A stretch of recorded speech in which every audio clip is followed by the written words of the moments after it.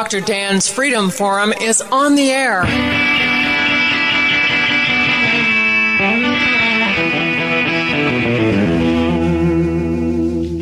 Never send to know for whom the bell tolls. It tolls for thee. Dr. Dan's Freedom Forum is a call to arms for those American patriots who, in the tradition of our founding fathers, will stand up now to defend the Constitution and the liberties that it guarantees to each citizen, to each of us. That is our mission, to explain in a clear and concise manner the direct effect of each issue on the individual, on you personally, not some anonymous being in a distant place, and to define in no uncertain terms the consequences of inaction. Let the battle begin. This is Dr. Dan. Last week on Freedom Forum Radio, I interviewed noted author Publius Hulda, a retired litigation attorney who now lives in Tennessee. If you missed the interview, it is available as an audio podcast on my website, www.drdansfreedomforum.com. Ms. Hulda has written extensively about our Constitution, using the original writings of our framers, the Federalist Papers, and other historical documents. She confirms and validates the intent of the statesmen who wrote the Constitution and the state legislators who ultimately ratified it. In addition to my personal interview, I was also able to record her speech at the Nullify Now Symposium. That speech airs on Freedom Forum Radio starting today. Once again, this is a unique opportunity to hear the thoughts and words of a dynamic defender of the Constitution and the natural law rights that it was written to protect and secure. You're listening to Dr. Dan's Freedom Forum, as this is the second half of this speech from Publius Hulda. We pick up right now where we left off last week. Park benches, using non-violent civil disobedience. Rosa Parks and Martin Luther King led black people to refuse to obey these state laws or municipal ordinances, which were unconstitutional under Section 1 of the 14th Amendment. This is how brave citizens nullify unconstitutional laws. They say, we won't comply.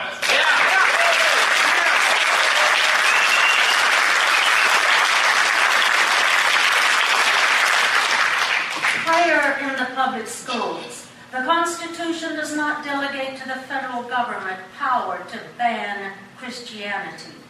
But in 1962, the Supreme Court started ordering the states to stop the praying and remove the Ten Commandments. Since these orders were usurpations of powers not lawfully possessed by the federal government, the states should have nullified them by directing their schools to ignore them.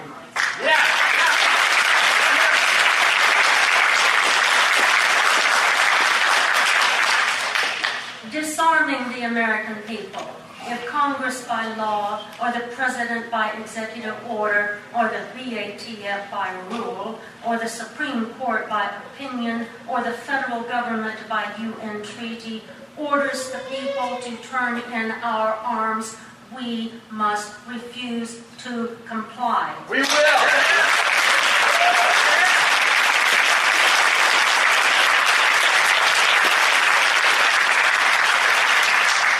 The Constitution does not authorize the federal government to disarm us. So the states and the people must nullify such law or order or rule or opinion or treaty by refusing to obey. All nullification requires is a spine.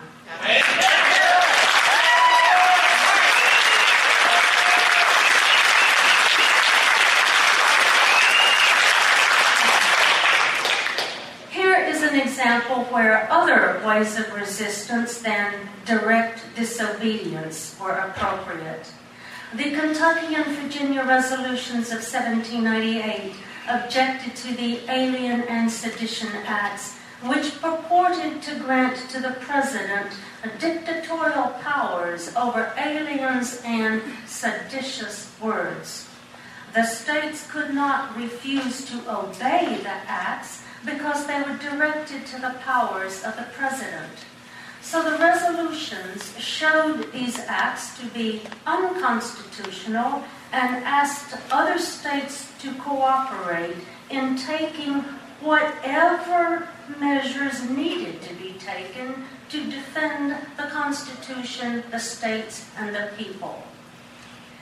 During 1799-1800, Madison, who wrote the Virginia resolutions, presented his report on the Virginia resolutions to the Virginia legislature.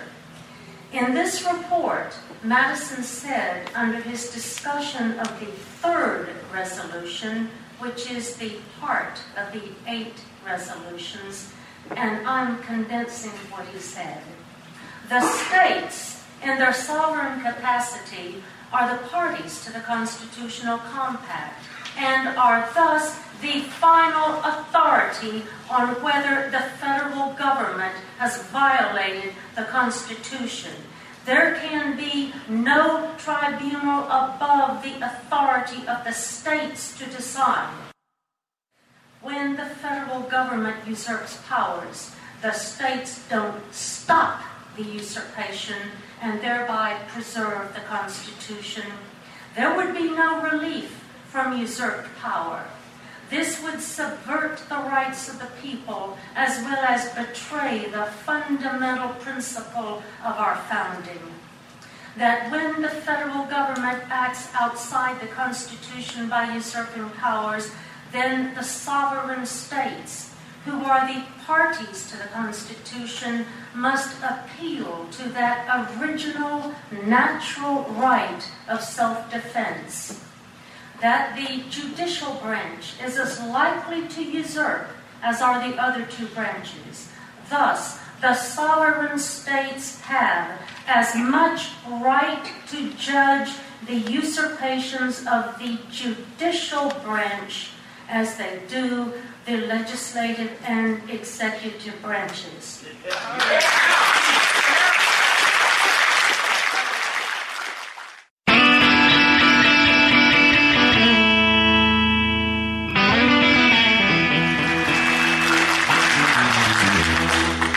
That all 3 branches of the federal government obtain their delegated powers from the Constitution, and they may not annul the authority of their creator. And if the judicial branch connives with other branches in usurping powers, our Constitution will be destroyed. So, the judicial branch does not have final say as to the rights of the parties to the Constitutional Compact. Otherwise, the delegation of judicial power would annul the authority delegating it, and the concurrence of the judicial branch with other branches in usurping powers would subvert the Constitution forever. That is what Madison said in his report. The nullification deniers are misrepresenting what Madison said, or they are ignorantly regurgitating what they have heard other people say Madison said. You're here. Randy Barnett, a law professor, wrote a paper where he quoted from Madison's discussion of the 7th resolution, where Madison had asked the other states to cooperate, and claimed it shows that Madison, quote, expressly denies or at a minimum equivocates about whether there is a literal power of nullification in the states. Barnett ignored everything Madison said under the 3rd resolution, falsely claimed that Madison conceded that the Supreme Court alone decides whether acts of the federal government are unconstitutional, and showed he doesn't understand that states and citizens can only refuse to obey an act which gives them orders, but they can obstruct it in other ways. And so Barnett chanted the standard authoritarian refrain, "What has the Supreme Court said and meant, and are there now 5 justices to sustain the claim?" End quote. Just last month in the New York Times, Robert Levy, chairman of the Cato Institute, regurgitated the same lie that Madison said in this report, that all the states can do is express their opinion that a federal law is unconstitutional. Levy, too, chanted the basic authoritarian refrain. In assessing constitutionality, our system of governance recognizes one Supreme Court, not 50 individual states. I say to these nullification deniers, shame on you for misrepresenting what Madison said, or for ignorantly repeating lies others before you told without checking it out to see if what you are parroting is true.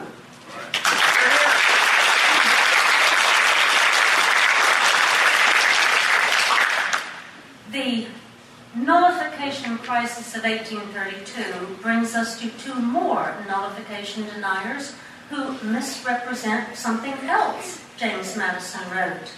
Matthew Spalding, Ph.D. of Heritage Foundation, and David Barton of Ball Builders wrote papers where they cite James Madison's notes on South Carolina's theory of nullification as proof that Madison vehemently opposed nullification. One wonders how Spalding and Barton can be so lacking in critical thinking skills that they cannot make the distinction between the nullification doctrine Madison and Jefferson and Hamilton embraced and the bizarre theory advanced by South Carolina. Our framers understood before nullification is proper, the act of the government must be unconstitutional.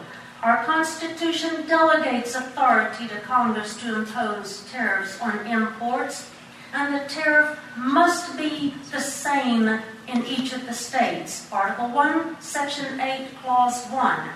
Can you see something which Matthew Spalding, Ph.D., and David Barton are unable to see? South Carolina wanted to nullify a constitutional law. In Madison's Notes on Nullification, 1834, he discussed South Carolina's theory that a state has a constitutional right to nullify any federal law, and the nullification is presumed valid unless 3/4 of the states say it isn't valid. Madison opposed South Carolina's bizarre theory. Madison said, the federal government has delegated authority to impose tariffs. The Constitution requires that tariffs be uniform throughout the states. States can't nullify tariffs authorized by the Constitution. 1/4 of the states don't have the right to dictate to 3/4 of the states on matters within the powers delegated to the federal government, and nullification is not a constitutional right. Then it was near the end of his notes that Madison quotes with approval Thomas Jefferson's famous statement from the Kentucky Resolutions. But where powers are assumed which have not been delegated, a nullification of the act is the rightful remedy, that every state has a natural right, in cases not within the compact, to nullify of their own authority all assumptions of power by others within their limits. end quote. And that is when Madison said, thus, the right of nullification meant by Mr. Jefferson is the natural right which all admit to be a remedy against insupportable oppression. Do you see how the nullification deniers misrepresent what Madison said? Yes. Or are they so shamelessly lazy that they just copy what others have already said? What is the application today? When we the people ratified our Constitution and created the federal government, we did not delegate to our creature power to control our medical care, invade our homes, disarm us, dictate what is done in the schools, and all the thousands of things they do, we never gave them authority in the Constitution to do. Accordingly, each state has a natural right to nullify such unconstitutional dictates within its borders. These dictates are outside the compact the sovereign states made with each other. We never gave our creature power over these objects. As Jefferson and Madison said, without nullification, the states and the people would be under the absolute and unlimited control of the federal government. And that is where these nullification deniers, with their false assertions and shameful misrepresentations, would put you.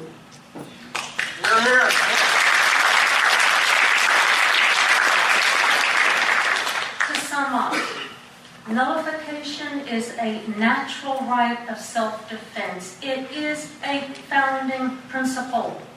Rights don't come from the Constitution. They come from God. The second paragraph of the Declaration of Independence says, we have the duty to smack down tyrannical government.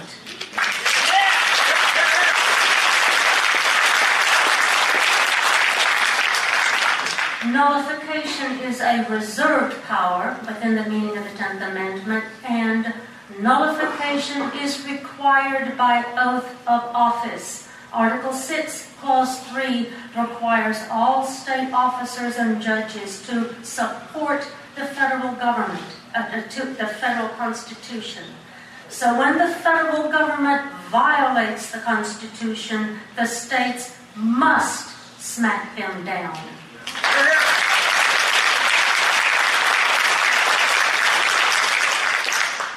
Our founders and framers were manly men who knew statecraft and political philosophy and could think.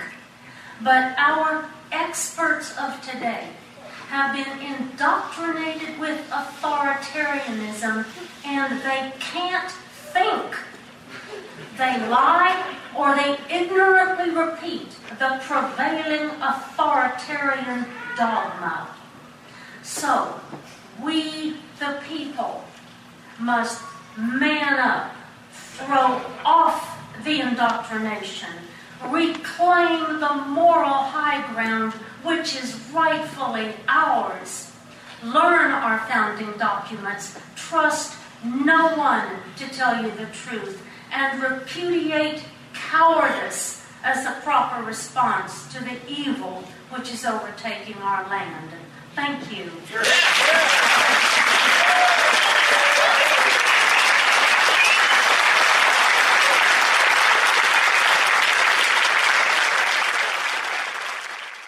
And that concludes another episode of Dr. Dan's Freedom Forum.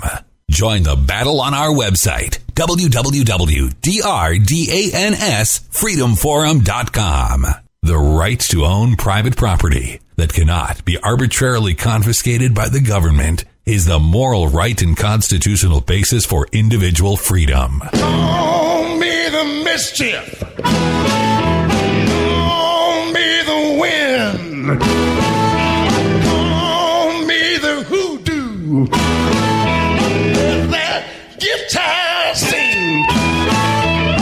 On me the Choctaw. On me a real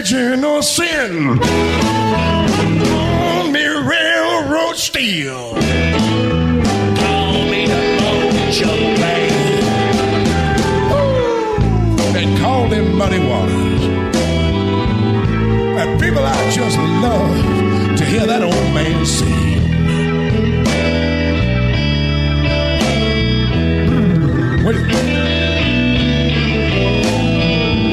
Yeah, when I played the Hoochie Coochie Man, I get joy in everything. Everything